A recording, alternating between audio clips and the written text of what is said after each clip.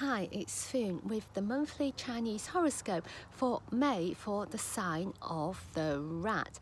Now, have you found that recently you've been managing your time a little bit differently?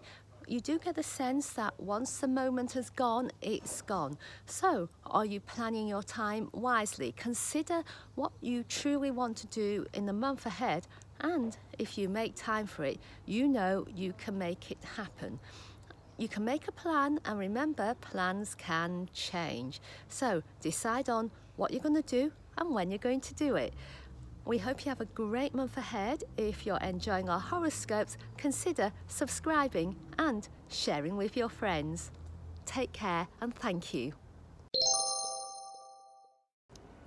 Hi, it's Foon with the monthly Chinese horoscope for the sign of the ox for May. Who is it that you can truly rely on? Are there people in your life who would love to rush over and come and lend you a hand, if only they knew what you wanted? So be willing to reach out to others and see who will come and help. When you can count on helpful people in your life, you will appreciate the difference that others make to you and that you can make to them. So have a great month ahead. Remember to make time for rest, and if you're enjoying our horoscopes, consider subscribing and sharing with your friends. Hi, it's Foon with the monthly Chinese horoscope for the sign of the tiger.